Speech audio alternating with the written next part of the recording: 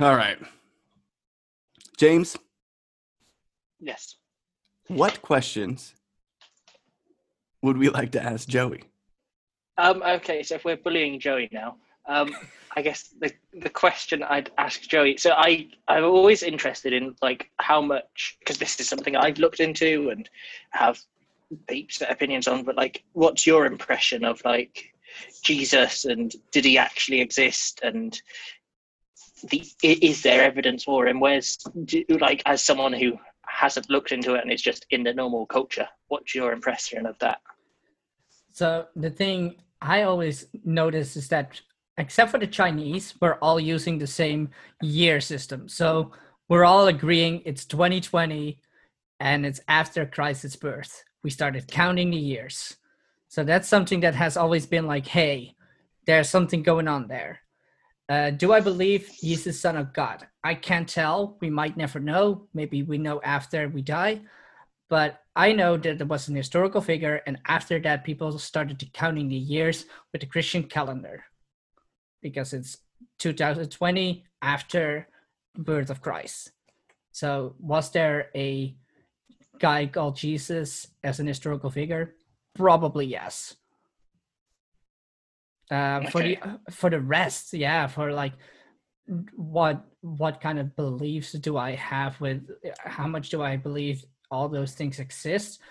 That's where my agnostic side comes in. Like, I am still a believer of something. So God is a possibility to me, but I will never name it as God. Okay. But the Bible and the stories really, all religion is interesting because there's a lot of, for the people who don't know, I'm kind of a nerd. I love gaming, I love books, I love fantasy, and technically all religious stories tie in there somewhere. There's a lot of fantasy stuff going on, in my eyes at least, fantasy, which is fascinating. I remember a story that Scott told me. I don't know his name anymore because I'm terrible with names.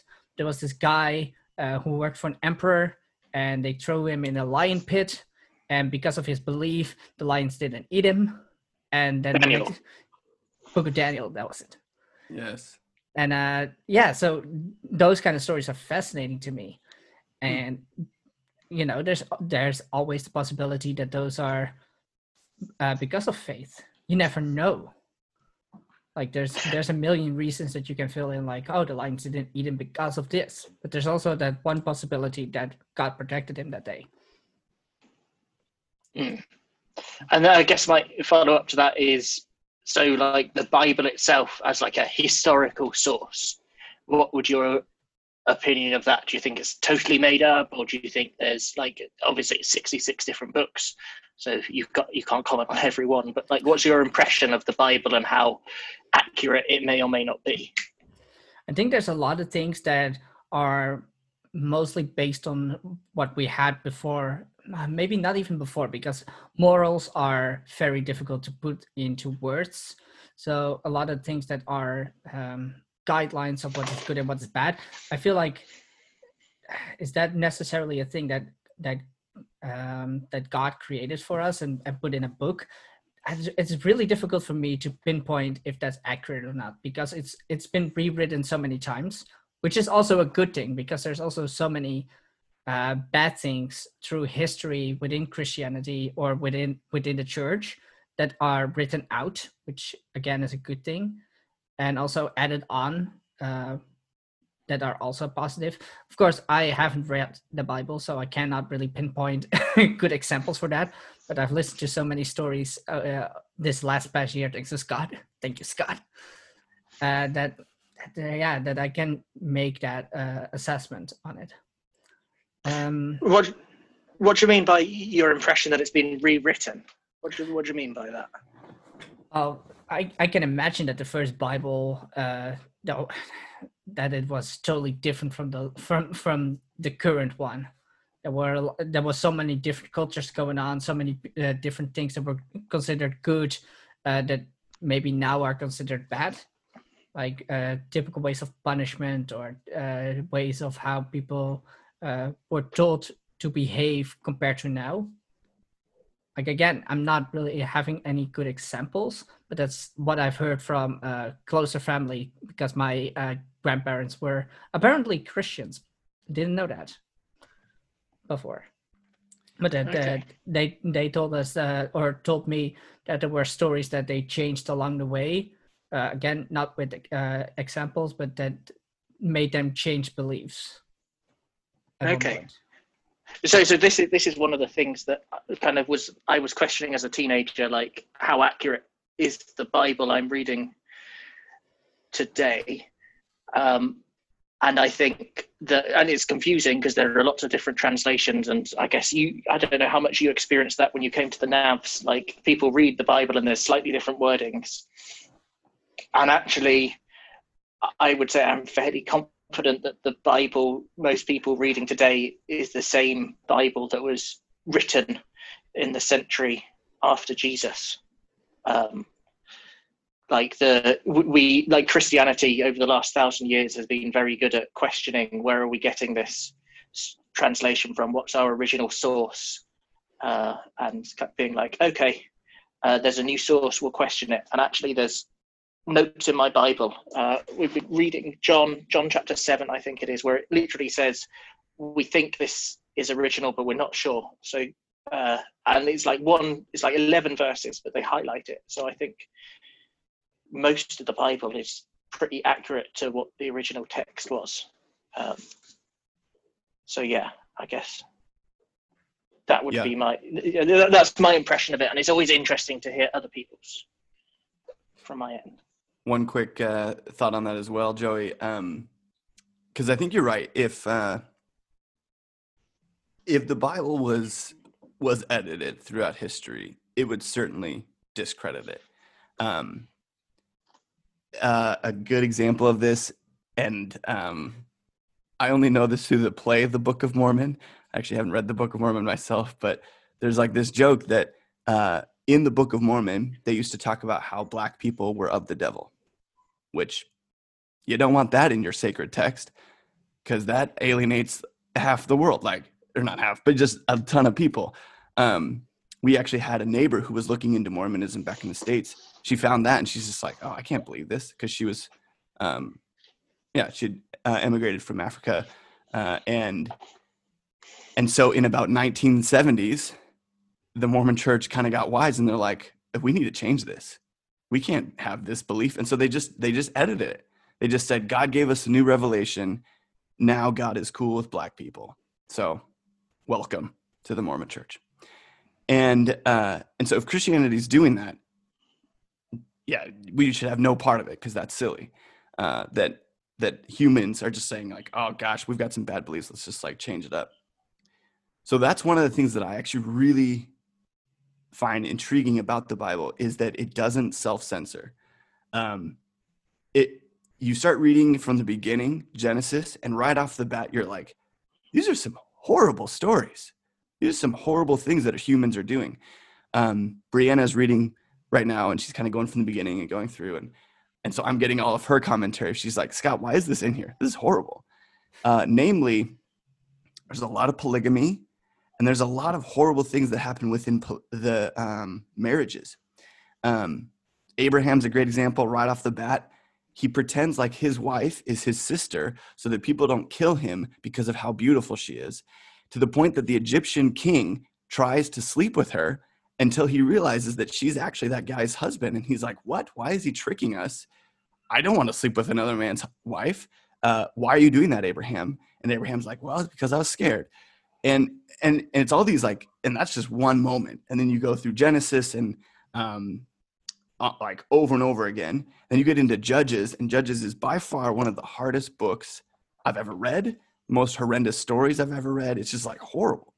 But I think the thing there is the Bible is not trying to present perfect examples of what it means to follow God so that we just know what to do, but more it is depicting real people in real time trying to work out faith in God and what that means, and they make mistakes. There's a lot of mistakes in the Bible, a lot of human error.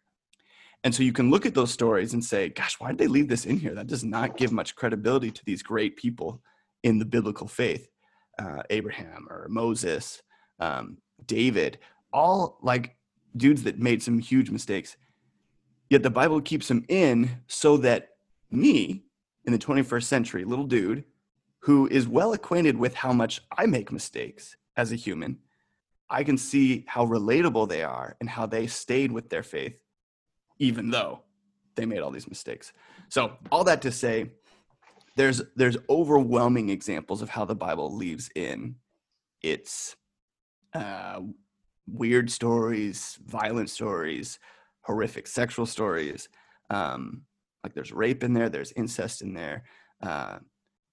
And not that God condones those things, but it's the reality of humans trying to work out their faith in the world.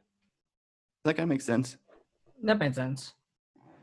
So it's fascinating to me. The Bible doesn't self-edit, and it's why I really like it. And people haven't edited the Bible. All right.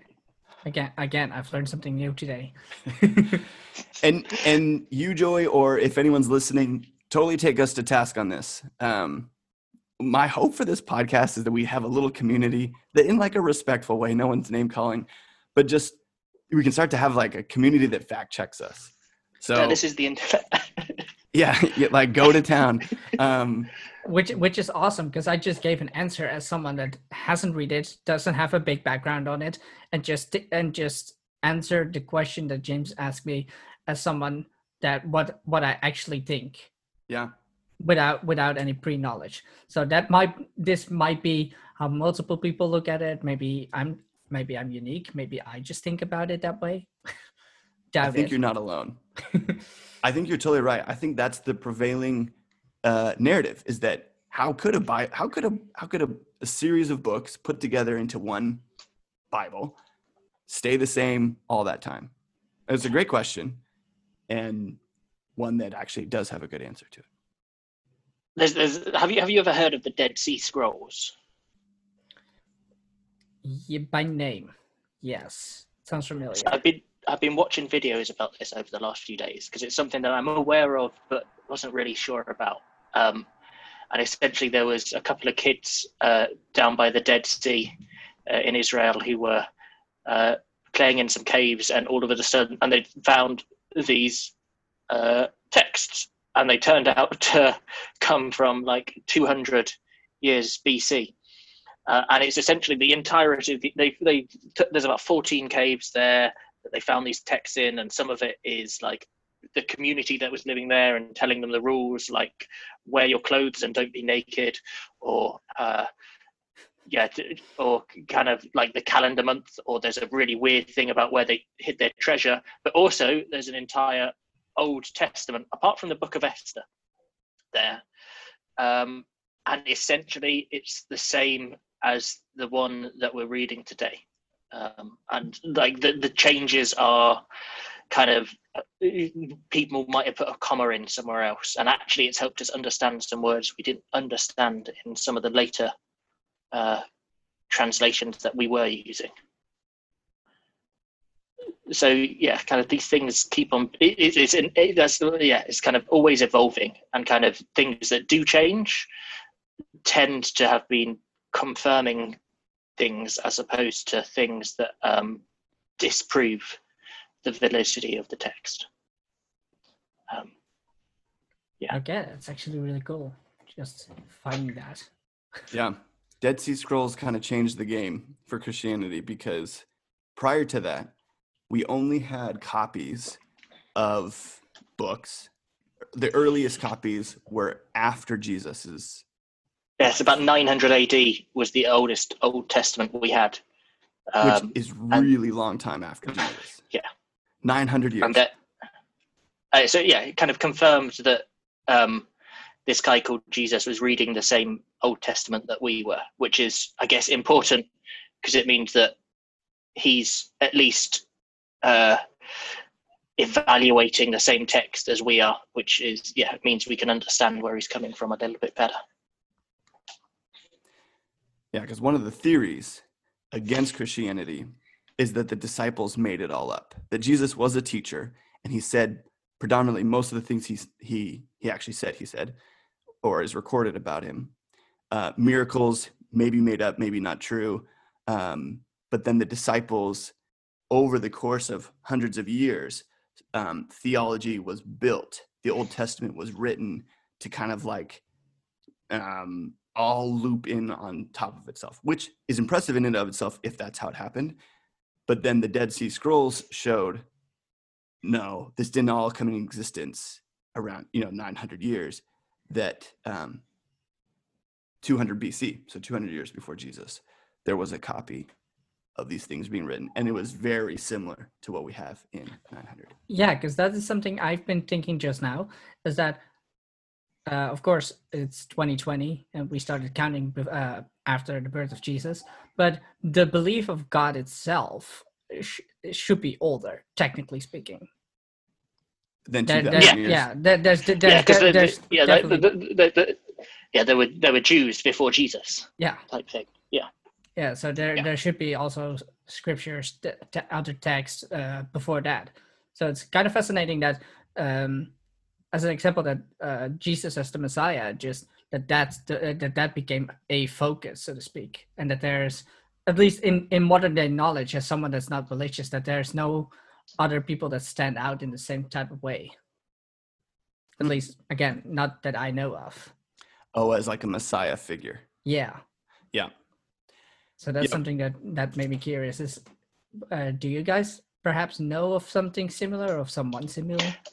Well, so like the idea of so around the time of Jesus, there were plenty of messianic groups and like people who claimed to be the Messiah, but obviously Jesus is the one that ended up surviving, so to speak, and I believe that's because he was the Messiah. But kind of this idea of a Messiah was one that came up because the Jews were like, they saw like they were oppressed. They were under Roman oppression at the time of Jesus, and they saw like they were looking for someone to save them. So there were people coming and saying they would save them, but obviously didn't. And that's the other thing about Jesus. Kind of, he was countercultural to the people at the time. Like they were expecting a warrior king, and he came and died on a cross, which is totally opposite to kind of what people expected from him at the time. Also, Joey, I don't know if this is what you're asking, but there is in other cultures as well narratives of about a Messiah or the Son of God coming down. Egyptian myth lore, Ra, I think, you might actually probably know this better than I do, but was the Son of God, I think, or... Close. He's the sun god. The god of the sun. Knew it. I knew I was close. You were close. Well, one of them, right? Who is it? The people like that. So there are kind of some stories which have some parallels in other cultures. I mean, so like this is Greek culture, I believe. Stories of Hercules, stories of Achilles. They had a ton of like demigods just walking around, and not necessarily messiahs, but warriors that were half god, half human. So Zeus definitely was working overtime to get a lot of little half gods out there. Oh, trust me, you don't know half of those stories. Yeah, but I guess Hercules is an interesting one, isn't he? Because like, so he's the one people know today because he's got a nice little cartoon made in the 90s about him. Great movie. But like, I like no, there's no real like there's obviously stories about gods and gods who had children, like in ancient culture, but quite often these gods were like acted like people. Like the Greek gods and goddesses are incredibly mardy. Like they just like they're terrible people. Yeah. Like Zeus, a little bit rapey. Like kind of there's all sorts of, like and you know that's and like whereas this Judeo-Christian God, like he's the one God, and he has three parts, and there's the Trinity, which I really struggle as a concept to understand and explain sometime. But there is one God, and he came down to earth, and he was holy God and holy man, and there was no kind of you're a demigod or you're a half God. And then like there's no real equivalent. Like, again, going back to Hercules, he dies and he gets put up in the stars, doesn't he? Whereas Jesus, he dies and comes back to life again. And there's no real equivalent to that in the ancient world. Those people try to, there are parallels somewhere, but there's no real copycat story, certainly from before Jesus. Mm-hmm. I see. Yeah, and I think those, because this is something I've heard before, those stories that predate Jesus that talk about a Messiah or God coming down, I think it speaks to a universal human desire for God to come and make contact with the human world, for there to be a bridge between the divine and the earthly. And so I think you will see glimpses of that theme throughout cultures, throughout religions, throughout time, because that's an inherent human longing to look into the cosmos, to look up at the stars, to look around at the world and say, is there more than what meets the eye? And to start to dream about, is there a God, and who is that God? And can I know what that God is and what that God wants from me? So that's like the basis for all religion. Then you start to figure out, well, how do you answer those questions? Yeah. All right. That totally answered my question. Nailed it. We could shift gears, James, unless you had other thoughts that you wanted to jump into. I didn't. I think that's my, just find it. Yeah, it's kind of was interested to hear what Joey thought and then kind of put my opinion on it. Yeah. Yeah, for real, Joey. I really appreciate you. You're an honest person. And it's really cool to hear, you're like, well, this is what I think. And I feel like you're a representative of what a lot of people probably think, what they might know about it. And I think you've even mentioned this, Joey. That's the importance of looking into things.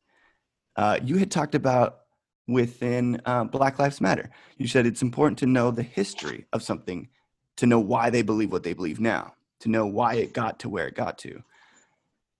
Yeah, definitely. Because a big thing in America, and especially American culture, a lot of the time, especially in shows, they bring up 200 years of slavery. That is the most important thing that they're battling against right now, to this day.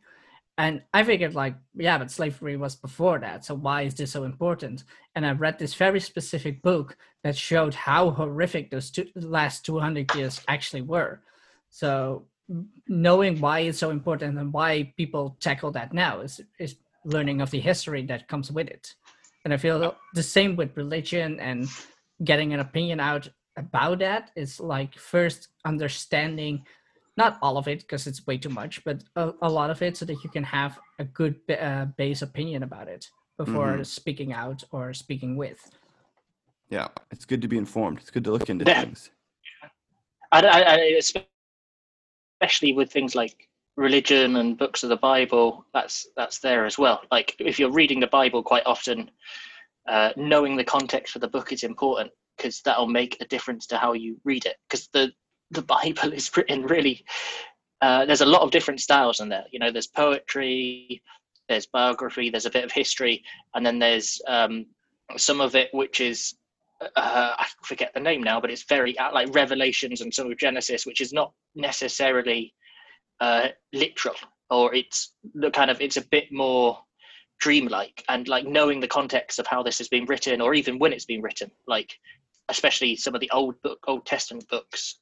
We're going through in another Bible group a book called Habakkuk, where like it's Old Testament and it's obscure, and knowing the history really helps to kind of understand what's being written in the text. And that's something that's very important, I think, when you're exploring these things and can be forgotten. Also, since we're on the Bible, I'll do this last bit. I was just thinking about, I also looked into some of the uniqueness of the Bible. And Joey, I don't know if you can tell me if you know any of these statistics, but James already mentioned it's 67 books. So it's not just one book. 67 different books. 66. 66. Edit this out. Okay, 66 books. Keep it in for sure. Dang. Okay, 66 books. Wow, I feel like I counted that wrong. Okay. I threw in one of the Apocrypha. I threw Tobias in there. So 66, I guess it depends on if you're Catholic or if you're Protestant. But it's written in 3 different languages. So you've got Koine Greek, which is like Common Greek. That is New Testament. And the reason it's written in that, because this is like Roman Empire. So you're like, why is it not written in Latin? What the heck? But it's because of Alexander the Great and his empire that previously had conquered all of those regions all the way down to Egypt. That was the common language that everyone spoke, Koine Greek. So they wanted the Bible to be in that common language that everyone used. It's written in Hebrew, Old Testament, and then it's written in Aramaic, which is coming out of the Persian Empire. That was the language that was used there. So then it's written on 3 different continents. So you've got the start of Europe down there in Greece, and the different letters that Paul's writing. That's like post-Jesus. Aramaic is a lot of like some of the histories, and that is in the Persian. That's like modern day Iran. That's like where that was taking place, at least the events. I don't know exactly where it was written. And then you've got Middle East, and so that's obviously where Israel is and stuff. And it's written over a time period of, and this is the one I don't quite know, although obviously I didn't know the books either, but 1,200 years, I'm pretty sure, which is basically like from today all the way back down to 1200 AD, which, what was even happening in 1200 AD? People were fighting with swords still. Amsterdam didn't exist. Really? Oh, crazy. Yes. No, definitely no. Oh, man. So you think about books that were written, 66 books in that time span. So you've got Shakespeare, you've got Queen Elizabeth in England, you've got Amsterdam coming on the scene, you got the Spanish Empire, and everyone's like, we don't like you. And then you got like the Mongols coming in. And so all of these events, Industrial Revolution, a book may be written every so often, and for them to have the exact same storyline and to loop together and to intermingle their paths throughout history until you have this one book. That's what makes the Bible so compelling. You're like, what? How is this all connected? How is this story so, consistent throughout? So that's my little, let me throw that in for the Bible. This is Scott also trying to tell me, like, hey, give it a read. Give it a go. Give it a go, Joey. Give it a go. And maybe practically for the listeners, if you do need if you are whether you're reading the Bible for the first time as someone who's curious, or you've read it 100 times and are a Christian, like if you want the context, a great resource for that is a YouTube channel called The Bible Project, and they have a little video that summarizes each book or maybe half of the book of the Bible, and it gives the context and the themes and kind of the style of the book. And that's just a great little resource as like a introduction to the different parts of the Bible, because as Scott says, they're all very different. And sometimes for us who aren't expert in these things, it's hard for us to see these things. For sure.